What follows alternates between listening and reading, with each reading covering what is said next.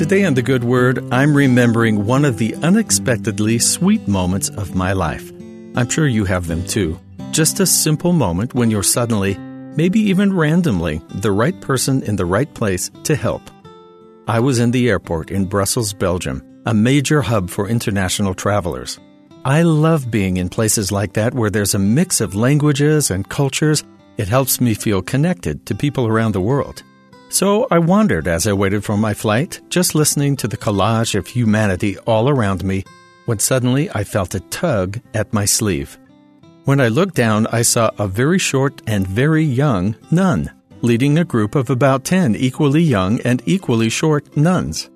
The first nun held up a boarding pass, printed in English, and then shrugged her shoulders in the international sign for, "I don't have a clue."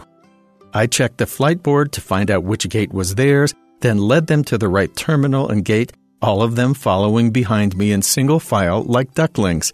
It turns out they were from all over South America. They spoke Spanish or Portuguese, and they were headed for Spain. They could have asked anyone in the terminal for help, but I was so happy they asked me. I was happy we were able to use sign language and figure out what they needed, and then I was actually able to change their stressed-out facial expressions into smiles.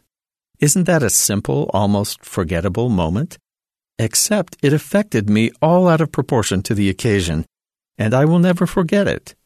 I was so grateful to be the random person at the right place at the right time, if such things actually are random. In the Book of Mormon, we read of the sons of a king named Mosiah, and their desire to be used as instruments for good in the hands of the Lord. They didn't just want to help random people. They actually wanted to go and serve their sworn enemies in the next country. And after receiving assurances from God that his sons would return alive, he let them go. Here's how the story reads in Alma chapter 17.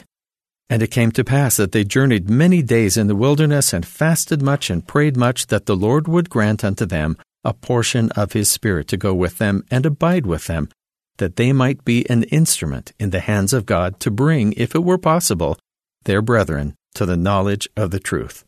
And it came to pass that the Lord did visit them with his Spirit, and said unto them, Be comforted. And they were comforted. And I will make an instrument of thee in my hands, unto the salvation of many souls."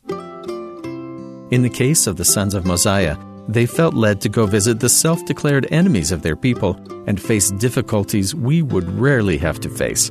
But for each of us, we can prepare our hearts and offer ourselves to God in the same way they did, asking him to lead us to someone who needs us, or someone we can help and serve, and then wait and be aware of ideas that come into our minds and truly take note of the circumstances and people around us, for the chance to be used as an instrument of good in God's hands.